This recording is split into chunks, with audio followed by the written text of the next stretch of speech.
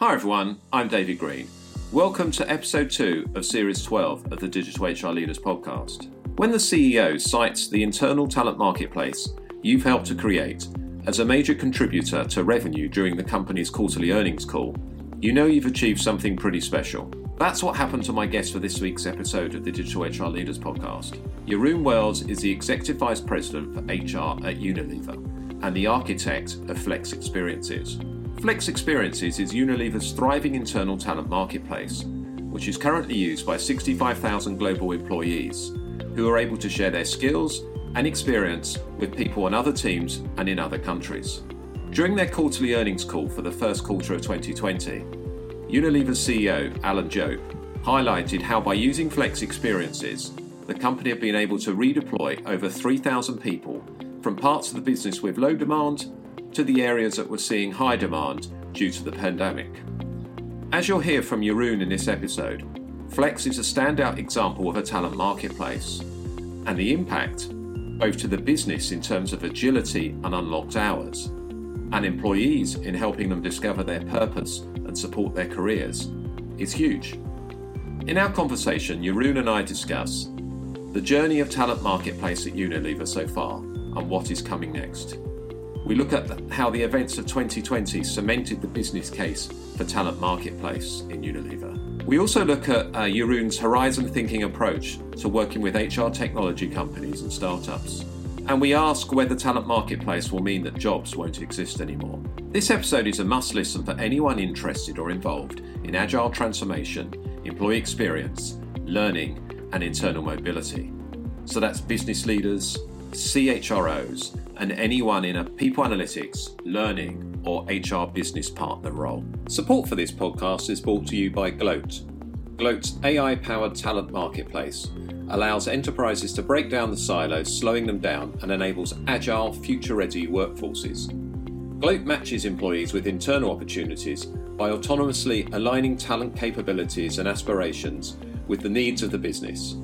As a result, managers gain frictionless access to untapped talent at speed, reducing their reliance on hiring externally, while employees gain access to meaningful development opportunities and experiences, including projects, new full-time roles, mentorships, and more. The real-time data generated by the platform provides leaders with immediate visibility into the skills, aspirations, and availability of the workforce. Gloat pioneered the talent marketplace category and is trusted by some of the world's leading global enterprises today, including Unilever, Schneider Electric, Standard Chartered Bank, PepsiCo, Nestle, and many more. To find out more, visit gloat.com. That's GLOAT.com.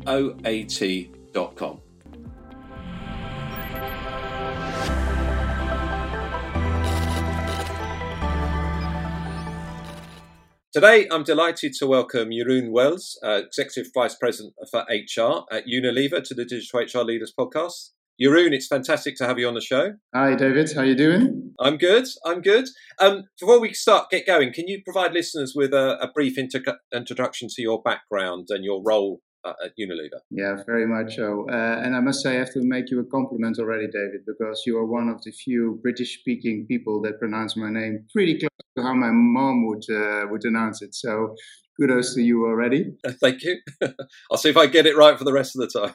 Yeah, let's see. So now you're doing a great job already in that. I think my job is best to be explained by 3 hats that I'm wearing. First and foremost, I'm business partnering our beauty and personal care division that we have. Then I'm also business partnering our chief digital marketing officer for our digital transformation that we do. The third hat is a big passion point for me, which is heading up everything that has to do with talent in Unilever. Probably the reason why you invited me to this show.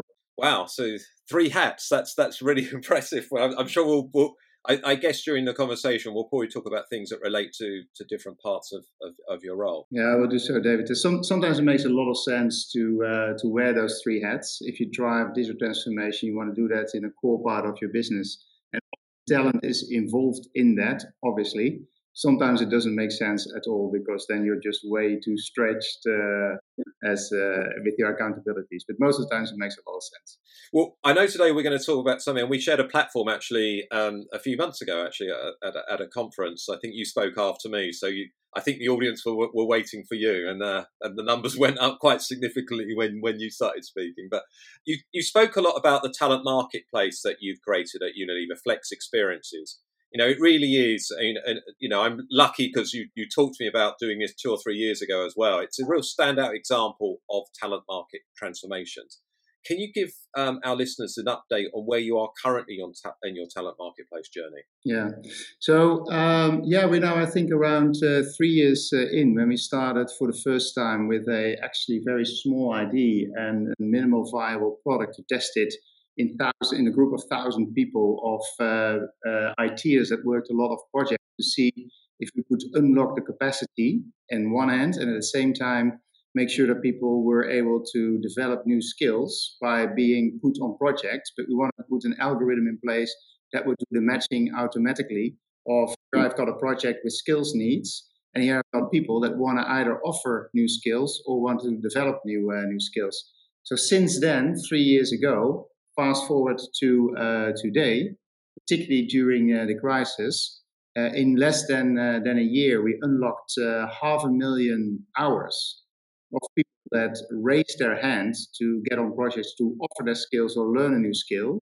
And from a team lead's perspective, we managed to offer those hours up for people that needed them on projects that were of high strategic value for us because they were really, really urgent. So I would say we are now at a stage in creating a talent marketplace where the technology is working. People love the technology and give us constantly feedback on it. But more importantly, I think we're starting to really shift the culture and that we become much more focused on what type of people do you need on a project, where can I get them, creating that transparency.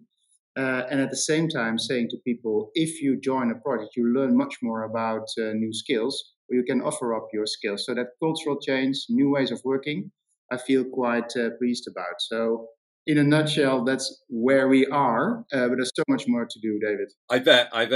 And remind me, how many people are at Unilever? So we've got 160,000 people at Unilever, about. There are a lot of people, obviously, working in the factories and on our plantations as well. And we've got 65,000 people that are working in the sales force for us or have more office-related jobs. And currently, the scope that we have is around those 65,000 people where we create a talent marketplace. And we're looking for ways to also unlock the people that are working for us in the factories. And that's one of the next leaps that we want to make. So how can we really offer up the upskilling for people that are actually in the front line? And how can we prepare them for the future of work? How do we make sure that we also focus on their skills as they further develop themselves? So, I mean, at the moment, that's 65,000 people with a lot of skills across those 65,000 people, some of which I guess are almost hidden from what they do on their day job, if you want to call it that.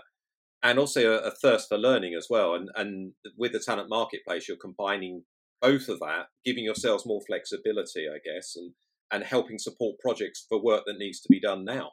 Effectively. Yeah, effectively. And I would say it's not only about skills. Yeah? So we have a lot of emphasis that we put on developing new skills and trying to understand which skills do we have, but also which one do we need to develop for the future? How can we close that gap? And I think particularly because of the pandemic, everybody is acutely aware what a massive shift we're going to see in the coming 3 to 5 years. For me and for us, that's not the only thing. It also is about experiences that you have. Yes, you can have a skill, but how do you make sure that you build the right set of experiences where you deploy those skills that really create the all-round professional or the specialist in yourself so that you can build a career? And we actually try to take it one step further, or actually we want to start there. And it is, what is your purpose? What is it that you want to get out of your professional life and out of your life?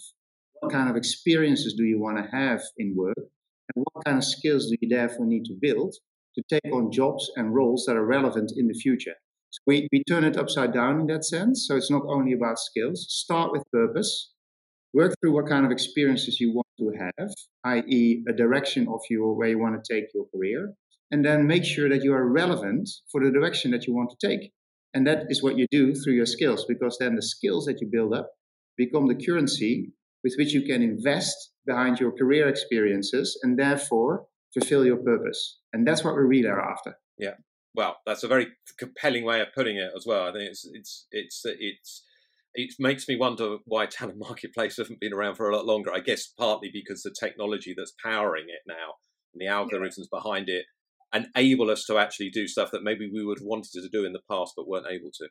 Yeah, and I think we shouldn't be too harsh on ourselves either, because there are a lot of companies that have had talent very high on their agenda always. And through more, I would say, talent forums or talent processes, people were trying to create a marketplace, trying to break down the boundaries between functions, trying to break down the boundaries between local organization units, regional and global units. But there's a friction in that, a huge friction of intransparent visibility on where your talent sits, what kind of skills they have. You don't know what you have in one place that you could combine with another place. And algorithms, if applied in the right way, and machine learning can help you to unlock that. I call that the democratization of the talent processes that you have. So the talent marketplace really is about demand and supply. It starts from the ones that benefit from it, which is the team lead and the employee, because they put forward upon what they want to be matched upon, whether it's a skill or an experience, or what kind of need they have if you talk about a team lead. So I think we shouldn't be too harsh on ourselves that talent marketplace haven't existed. It was a talent marketplace with a lot of frictions. Technology can really put it at work for our employees, basically. So I think it's a unique, not a unique, but it's a key example of how you can build employee experiences enabled by technology. And I think what the great thing about it is, obviously we do a lot of work. I do a lot of work around the people analytics space, and there's some concern around the data that companies are looking at. And what I always say is that actually the most important thing is there's a fair exchange of value so that the employee gets value back from the data that they're sharing with the organization. And this is particularly the way that you've set it up, how it's linked to purpose and the experiences that you want. Clear, you can see the benefit, as you said, the two audiences, the benefit for the employees, but you also see the benefit for the organization and the team manager as well. It's the way people data should be used. It's nice that you say that, David, actually, and I've never thought about it like that. But what I did think about is how come that people didn't want to fill in their career plans. Yeah, so everybody has an HR system where you can leave your career desires, but nobody fills it in because nobody knows who's going to use it, when it's going to be used, for what is it going to be used. Actually, now you have the opportunity to opt in for something. So the moment that you opt in for something, then you decide what kind of data about yourself you want to release. And therefore, you want to see something in return. And that's a benefit of being matched against a project or a job of your liking, or giving a bit of transparency about your data, your skills, what you want, for more transparency about the opportunities that are there. So it's a nice way to putting it like that. That opting in, I like. It's the same with our consumers, right? We are a consumer-based company. We love our brands, and our brands need to stay relevant for our consumers. Well, we as an HR function, or actually as a company, more importantly than the function itself, need to stay relevant for our employees. So that actually is the core of what drives me so much in creating the talent marketplaces, was that democratization of opportunities so that everybody can decide how he or she would want to develop themselves is something that is pretty dear to me. When did you know that Talent Marketplace or Flex Experiences was going to be successful at Unilever? Well, the first time that I knew it was going to be a big thing was way back then when the first project that we did, the first pilot, was successful and we got positive feedback. We then created, we called it Bubbles at the time, to test how we should create the solution. We opened up a bubble in our foods and refreshment division, and also there the marketers and people working in R&D really liked it. Then I knew we had some gold in our hands, if I may call it like that. Gold in terms of a positive culture that we could create around transparency for opportunities for people and people to develop them themselves. But the real breakthrough came a little bit to my surprise back in, I think it was April, where our CEO used our results on flex experiences matching people that raised their hands for projects that under the COVID pressures needed additional resources. And we had a campaign around that, and he used it for the investors to explain, this is what Unilever is about. We are agile because look what is happening in a matter of actually 8 to 9 weeks. We had a whole campaign launched. We had thousands of people already raising their hands that were a little bit under with capacity. Let's say, okay, I want to work on the high priority projects to keep our people safe, to keep our business safe. And on the back of that, not per se with the Flex platform, but because we had that urgency, because we had that culture, we were also able to move more than 9,000 people in total from one job to another job in around 8 to 10 weeks. In those businesses where we didn't have enough demand, and in those parts of the business where we did have demand. So restaurants were closed. So our food service businesses saw a very dramatic situation. On the other hand, our hand sanitizing and solutions that we had and hygiene solutions that we were building, we couldn't have enough people to be put on that. So we made a lot of those shifts. So Flex Experiences was one of the levers to drive that agility in the company, to help people to accept that they could move to another job very fast, and for those that did have capacity to raise their hands, and other people to really benefiting from them for temporarily being incorporating those people on those projects. So that was a moment that the light bulb went on for me, like, wow, this is something that can become really big. But we carefully built it up over time. So it was not a surprise that it was going to happen. And all of a sudden, our CEO used it to demonstrate it for our investors. Was like, yeah, this is a definitive breakthrough of something that we've been dreaming of. Yeah, a really powerful example of how, you've got the idea and the culture to deliver it, but then the technology and the capability to enable it as well. So it's really powerful. I think example of how a talent marketplace can really drive. Yeah, sometimes we think too much in tools in HR. I still feel like that, so that we come up with something that theoretically, is a great thing to do, and then we try to look for a business problem that fits that theoretical opportunity or that belief that we have that things should be like that. With the talent marketplace, you also run that risk, and therefore, since the beginning, we've always been saying it's not about technology, it's about the culture that we want to create, a culture of becoming more agile, being more agile, actually, the culture of stimulating people to work on their skills. Lifelong learning is the theme that we use. The culture of living up your purpose, and you need to put levers in place that make that happen. And Flex Experiences is a tool that solves the friction of opportunities and where you want to develop yourself. So it was a module, a building block in that bigger vision that we had. And if you do that, what we learned is then the adoption rate of the technology grows 10x before you know it. And that's exactly what we've been seeing in the pickup as well. So you keep feeding, what's in it for you? How can we respond better on how you would want it to look like? And then developing that the technology until it is perfectly fit for the circumstances, and then you create a breakthrough. So let's go back to the start again, because I'm going to. We had a conversation. I think I was at Unilever 2 or 3 years ago, and you gave us a great talk around some of the things that you were doing in your area at the time, and you said to me, "I'm off tomorrow to go and see a small startup," and obviously you're a very big organisation, Unilever. And I just see that that you have this kind of appetite to work with smaller technology providers as well to help deliver, obviously, the overall agenda that you're trying to deliver. And for some of our listeners who also work at bigger firms, it'd be interesting to hear about your approach to working with technology companies and how you balance up, small versus large. It's a very nice question, David. So if you have another podcast to zoom in on that question alone, that would be brilliant. I still remember that.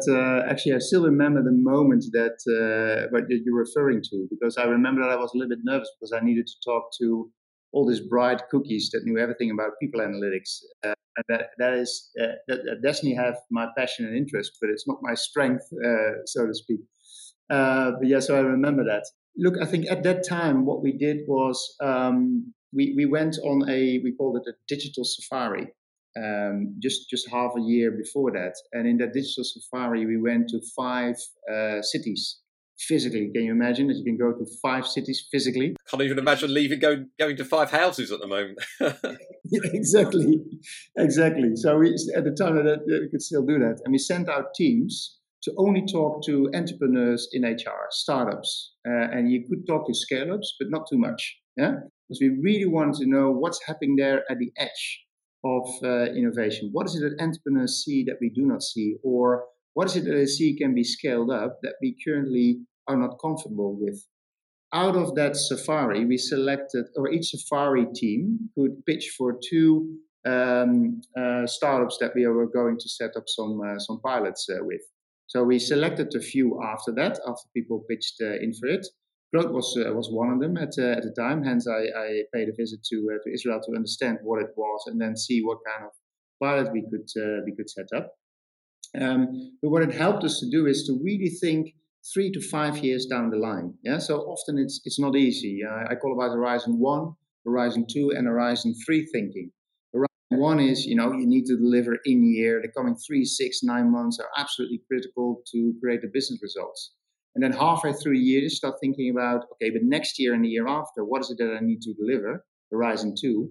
But you also need to let yourself be guided by what is possible in the future, Horizon 3 to 5 years out. And those digital safaris have helped us to create a very clear picture of how the future most likely was going to look like. We didn't know what kind of solutions, we didn't know what kind of players, but we started to see what we believed in. So our strategy was informed by that. So that's the role of playing with startups. That have proven to be extremely valuable to us. The other benefit of working with startups is that you can choose an area where you're not 100% certain of, but you know that if you want to create a shifting culture in a mindset, in different ways of working, then you can start small because you've got license to fail. So in the talent marketplace, as I just explained, that's exactly what we've been doing. And then the moment that the technology takes off, then you exactly know how you need to drive that change. So that was extremely helpful. I have to make one big remark for everybody who is listening in, because we find it at the same time extremely difficult to balance working with smaller entities, with smaller startups, with smaller providers, and at the same time driving efficiency, particularly making sure that you can do it at the right cost, with big platform providers. So there's an equilibrium that you need to look for. How fast do you want to innovate? What are the areas where you want to be leading edge? Therefore, you want to take a risk by going faster into the future. Because if you wait until the big players have completely optimized their platforms, then you become one of the many that then is going to go into a difficult implementation and adoption of the technology process. So it's a very fine balance of what are the 4 or 5 areas that you really want to set yourself apart. And I think in Unilever, we try to do that on lifelong learning. Hence, we started a similar kind of process that led to our partnership with Agreed. We did that with Gloat on talent at the moment. And now we have a third leg, I would say, is how can we create agility as a way of working? But you don't need technology partners for that. But that's another area that we want to become really, really known for. And I think one of the, obviously, we're going to get back onto talent marketplaces. And the last thing to on it really is, I guess, sometimes finding one of those smaller, at the time, startups, it gives you that flexibility around a pilot, because actually some of the bigger technology companies aren't open to doing pilots and frankly aren't agile enough to do them anyway. Although you do see that more and more, yeah. So if you really say I've invested in your platform, be it a Workday, be it Microsoft with Teams, and Agreed is now not small either, right? It's very recommendable to then say, okay, let's innovate and let's look at your roadmap together, and then bring in the smaller pilots from the big tech firms into your company if you have the space for it. But you have to be choiceful. Yeah, because if you're going to experiment on everything, then you're going to create chaos. The likes of Workday, of Microsoft, of the Grid, and the big players are more and more open, particularly Microsoft, I would say, to partner up with you, to experiment with you in-house, so that they can also learn faster than they've done before. I find it actually intriguing, yeah, and very fascinating to see how that currently comes about. I think you said don't start with the technology, start with the sort of the business. What's the business challenge you're trying to solve, really? Which is definitely what we say in people analytics, or what's the bigger picture, and how can technology help? So what are other examples, some of the business challenges that Unilever has tried to tackle with Talent Marketplace? With the Talent Marketplace, I think the big one is, apart from creating transparency, is how can we become more agile? Yeah, that's a big friction point, I would say. So maybe I translate your words a little bit into what is the friction point that you want to resolve? Because then technology comes in play, right? So it's not only what is relevant for the business. Yes, definitely so, but you have to combine that with the friction that you want to resolve for, because then you can do it in a more efficient and in a more cost effective way if you think about it. So becoming more agile definitely is one, because you want to be able to, in a less hierarchical environment, shift resources faster to where the growth opportunity or margin opportunities are. And with resources, I don't mean money alone. I also mean people. And so what Agile really is about is, what is your biggest growth opportunity and how do you prioritize that? So you have to have a less hierarchical culture for that. Because if everybody is ring fenced and is looking into the pyramid, how they can make a career and are only paying the service to the boss of the boss of the boss, then you become completely stagnant in a way. But if you say, this is the value, these are the kind of skills that I need to tap into that business opportunity that I have. So where are the people that can flow to that work that needs to be done? How can I dynamically allocate resources towards that, money and people? That's a big friction point that we want to resolve. So there's almost like a holy grail, right? Because on the one hand, you need to have new skills.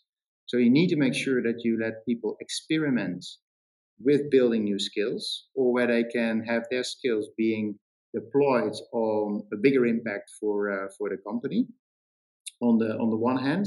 And as a company, you want to be super agile to move people around to grab those opportunities. So those two friction points of closing the skill gap and creating a more agile company, they are glued together. And that's why I believe that the talent marketplace is going to be critical for every company to really understand what it can bring.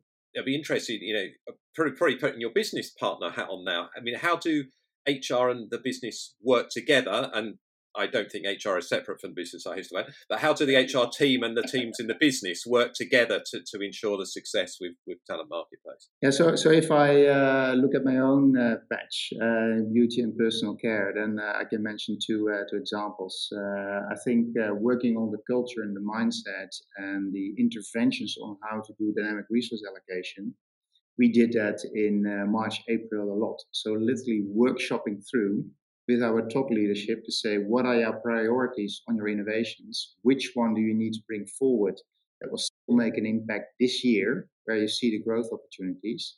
How can you bring your innovation projects that are too small and starting to become irrelevant, given what the pandemic is doing to us, and then shift your resources, even cross categories? Yeah, so out of oral care into skin cleansing, because that's high growth. So, and we didn't have the muscle, and we're still building up that muscle because it's very, very tough. You need to imagine that, skin cleansing is a €4 billion business. So how do you, and all our categories are roughly like that. So how do you move people then out of one patch into another? You think it's big, so surely you've got enough. No, the bigger it is, the more people defend it almost, because they see big business opportunities. So how do you do that from a leadership perspective? Because it requires a lot of top leadership that works with one another together. So that's what we did a lot in April, May. And then out of that roll a lot of projects once you've made the choices. that you then can more flexibly staff up with people. So that was an area where Flex Experiences has proven its point. The other one was sometimes you don't have resources. Yeah. So we have a concept that's called Excubator, which is basically we want to support smaller companies that have beautiful but small brand ideas to serve our consumers, particularly in the beauty space. And this is an example out of China. And we wanted to make sure that we understood and could support those entrepreneurs in the field of what kind of brands they were creating, because it creates a lot of insight, right? It's almost like understanding the trends of where is consumer behavior going towards, what is their liking, etc. But we could also support them, because then if we support them with our knowledge, with our skills, with our understanding, we could help them to grow. And then in return, we could either invest in that business, or when they are big enough for our scale, we could even agree to maybe buy them. So, you want to create a relationship with those entrepreneurs. So we call that the Excubator. We have one director that's working on that and a team of 0. Is interacting with 150 entrepreneurs at the moment. But what has that person done? She only has defined projects on how to serve those entrepreneurs. And those projects he starts up through the Flex Experience platforms for people that want to step in for a couple of weeks, couple of hours, couple of months, because they're excited about that opportunity, want to have a new type of experience, and on the back of that, learn a new skill. So those are I find two lovely examples of what is a business. And I think the business actually has figured out that it was a requirement that they had, and they had a solution available already. This is how you can do it. And this is how we try to bring that to life. And once you've got such an example, you put a spotlight on it, and then more teams would want to join your. Probably got a queue of people lining up now. Yeah.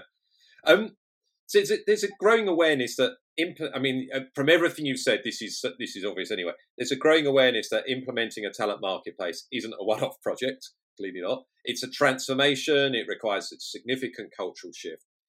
How have employees and managers responded to talent marketplace, and how do you get away from maybe a culture of talent hoarding, for example, amongst managers? How do you?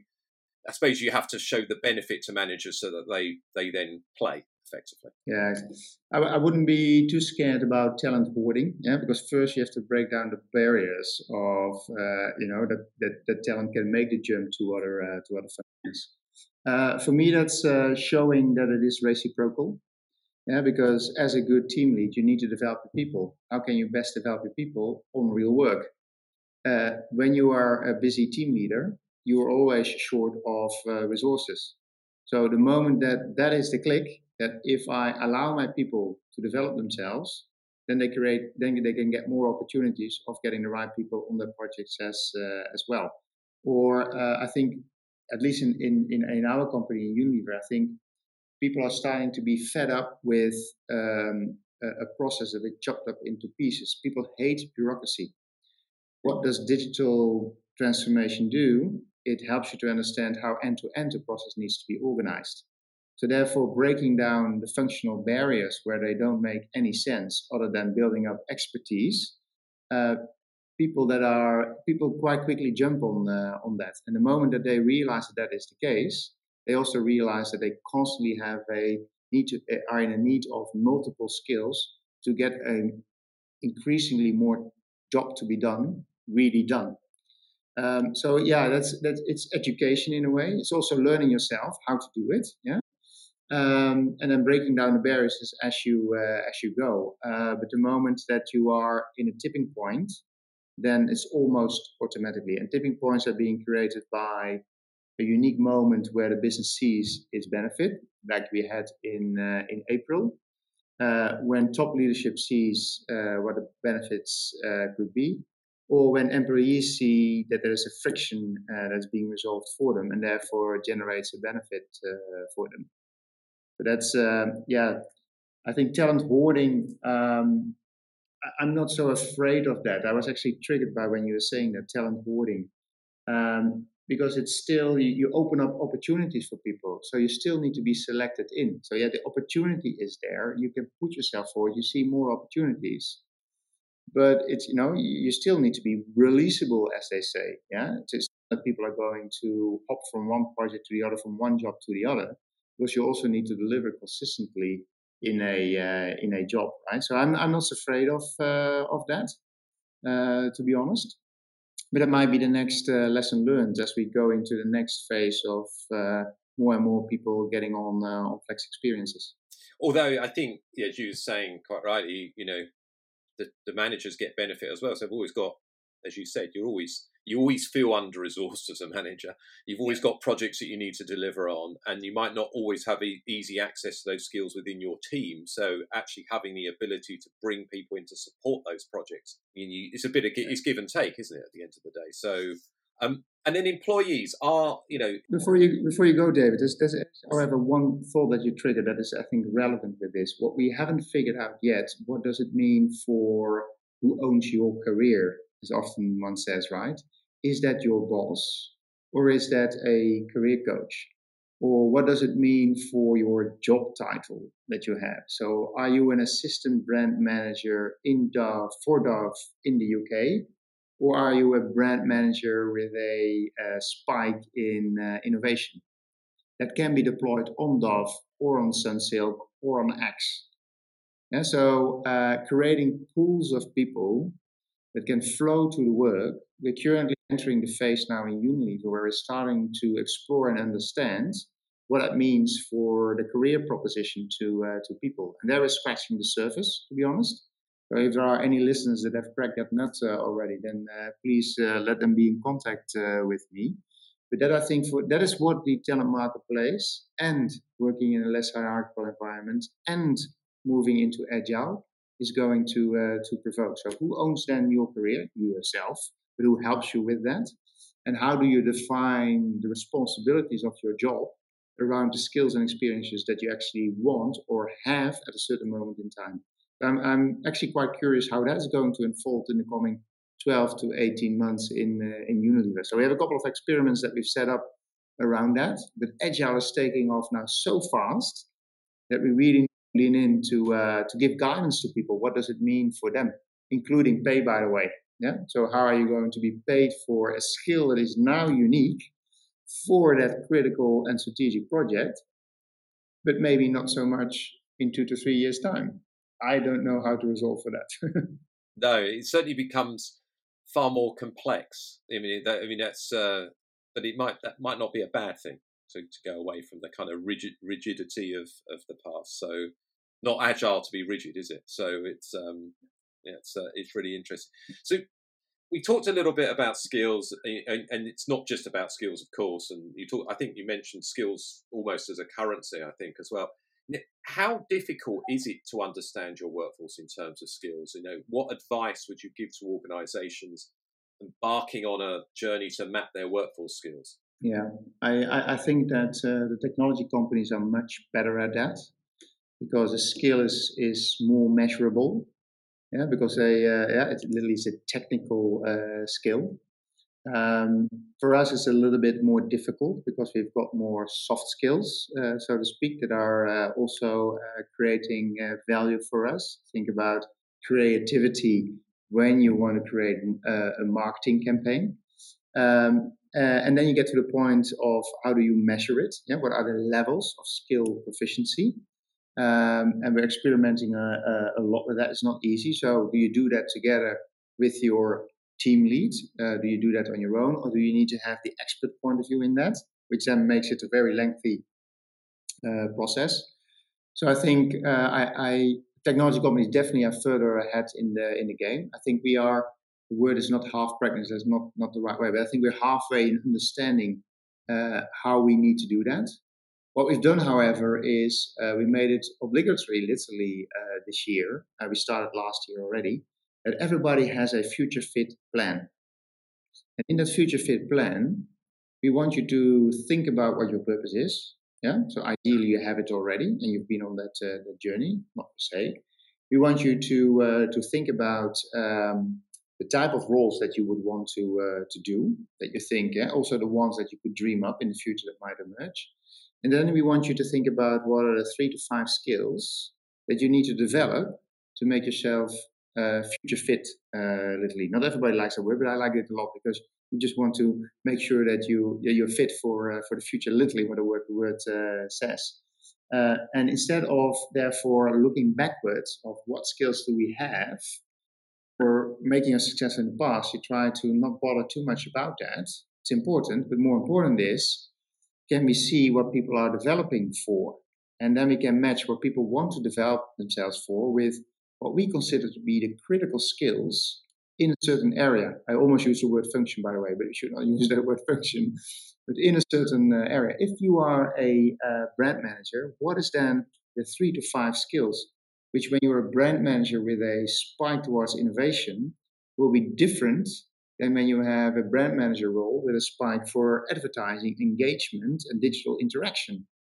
So when you see those role plans, then what kind of skills do you need for those type of roles that you would want to play in the future, or you want to become better at it? Then you can define what is my skill gap. And when we have an overview of the skill gaps of our people, we can match it up with what we think where we need to be in the coming 3 years.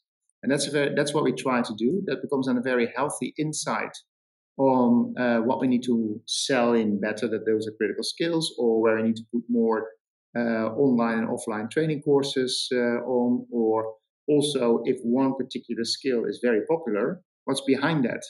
Yeah? Is it because everybody is attracted to that, or is it because we've got a serious gap in that? That's how we try to do that. So the future fit plan is assessments are still important, but it moves you more forward and it becomes more strategic than when you want to really draw a baseline, and then you might be looking too much towards the back rather than looking into the future. Brilliant. And unfortunately, we're coming towards the end, but I've got 2 more questions. First one really is, where do you think you go next with Flex Experiences? I think external, to be honest. Yeah, if I look at Horizon 2 in 18 to 24 months, it's definitely external. I think we've got a very strong user base now. So around 40% of the people are heavy users, as we call them. That's a good base, and they do that on projects. And we're now also scaling up the way that we post jobs. Yeah? So we're rolling that out. The more traditional jobs and the projects, and that becomes one blend, including opportunities to be mentored and then linked into the grid to get offerings on learning. So that becomes more like a fluid way of developing yourself. But I think the next holy grail actually is to connect that with external. So we have got pieces of work that are still in the experimental phase where we want to offer up what we train our people internally up for, to also offer that outside. So we've got, I don't know if you've seen the launch of the social commitments of Unilever, but we committed ourselves to train up 10 million youngsters that run the risk to become unemployed even after they left school. So we want to offer up our training modules externally to prepare them better for an entrepreneurial life, for a life in a government NGO, but also for companies like Unilever. So we want to offer that up. So that's very linked to what we try to do with our platforms on the grid and our platforms like Gloat, and our philosophy of when you know your purpose, what kind of experience you want, then you need to understand what kind of skills you build. So we want to offer that up. The moment that you offer that up, you can connect that with your talent marketplace internally, so that the internal and external marketplace becomes the same. So that when I am a team lead, I think the next holy grail. When I'm a team lead, I wanna look at skills and experience of people, whether they sit internally already on the Unilever payroll, if they are part of our outer circle, as we call it, people that have been in contact, that like Unilever's purpose, mission, and our brands. Now we can tap into them as well, so that you can quickly onboard them, even if they come from the outside, so that we can tap into that flexible layer in a much more seamless way. So the next big thing for me is, how can you resolve the friction of an organizational boundary? And if we translate that to the talent marketplace, how can you resolve the friction of an internal talent marketplace with an external talent marketplace? And if we do that, then I think we open up the real future of work, because then, offices we don't have no longer, but then also those organizational boundaries starts to shift, and we give much more opportunity for people to develop themselves in the way that they want and in a way that drives business so that you can create wealth for people and society. And then the circle is closed again. Yeah, and I suppose you could take that even further. You could connect with other internal marketplaces in other companies, maybe not direct competitors, but in other companies where there's a complementary set of skills, if it were, and you can kind of borrow from each other, but you've got enabled by this technology that helps you to do that. That's not yet another podcast that we can dive into, David, but we call that Future of Work initiatives. And there we specifically zoom into our factory employees. So we've got experiments, for example, currently in Argentina, which we call the consortia that we've created. We've done that during the pandemic, where people were without work and we needed work. So they broke down the boundaries of collective labor agreements. And they said, okay, temporarily, people working in automation factories are going to work in the sales force in Unilever. And other people are being deployed in other companies as part of that consortium of 6 companies. So they started to offer up opportunities temporarily just because of the crisis. But the learnings that we get out of that, of one skill needed in one place, not needed in another place, so we really put spotlights on those experiments. We call that the future of work. And then all of a sudden you transform lifelong learning into creating employment opportunities for people. Because then it's no longer you are being employed by Unilever alone. No, you're being employed by Unilever and the consortium of which it makes part. And then all of a sudden the world is a much friendlier place when it comes to work, because then you can move around from one company to the other company in a much more flexible way, whilst you are developing your skills, optimizing the friction again between demand and supply of people that have skills to offer. Well, that's another way of where the talent marketplace for sure will go, in my view. So maybe we need to mark this date, David, that in 3 years' time you invite me again in the podcast and you say, look, 6 years ago we had a symposium where you said you traveled to Israel. Maybe this time we say, do you remember? We spoke about how we can use the talent marketplace to actually fix employability issues that we have currently in society. That would be a great dream if we could establish that. It will, and I think this leads very nicely onto the question we're asking everyone this series. Will talent marketplaces mean jobs don't exist anymore? Well, the answer obviously is no. Jobs will exist, but they will be much more broadly defined, in my view. It's that point that I made earlier. You are not the assistant brand manager of Dove in the UK. You are a brand manager with a spike, yeah, and you've got a clear purpose, and you want to build your experiences, and you're going to refresh your skills along the way. That's what I think the future of career development is going to be. And then jobs, where you do it, you match your purpose with the company or with the whatever the organizational entity is then going to be called in that consortium to move around to live your purpose. And that's what I wish for everybody. So yeah, not ring-fenced jobs where you need to be just working in a process, but truly, I think that's what every HR professional wants, right? You want to unleash potential in people. That's why you chose the profession. Well, let's then understand what your purpose is, understand what kind of experiences you want in a professional life, and then how we can help you with building the skills to get those experiences and have a fantastic professional career and use it outside of your profession as well. Well, Jeroen, it's been a fantastic conversation, and I think we definitely need to have you on, maybe even before 3 years again. But thanks for being a guest. Can you let listeners know how they can stay in touch with you? In LinkedIn, drop me a connect, and then I will respond to it. That will be fantastic. Very keen to get ideas from listeners that that are provocative, that can help us in Unilever to accelerate some of the ideas that we have. And we're very willing to collaborate with everybody who has a great idea. And thanks for all the questions. They're quite provocative, David, because it also helps me to formulate my own ideas as I go. So I wrote down 2 or 3 things that I need to dig in a little bit deeper with the teams. So thanks a lot. I think you might be the first company where we've had 2 people from the company on the podcast. We had Lena obviously on 18 months ago now. So, but it's always fascinating talking to anyone who's working in HR at Unilever. You're doing some amazing things. So thanks very much. Oh, my pleasure. Have a great day. Thanks for listening to this episode of the Digital HR Leaders podcast. I hope you enjoyed it. You can subscribe via your podcast app of choice.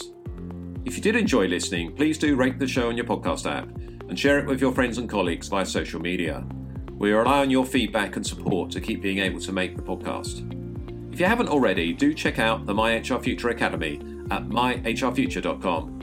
It's a learning experience platform for HR professionals looking to get certified in people analytics, digital HR, and workforce planning. You can also subscribe to my weekly newsletter by going to the My HR Future website.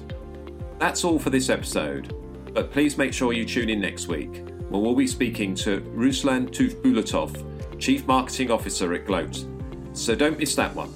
Until then, stay safe, stay well, and I'll see you next time.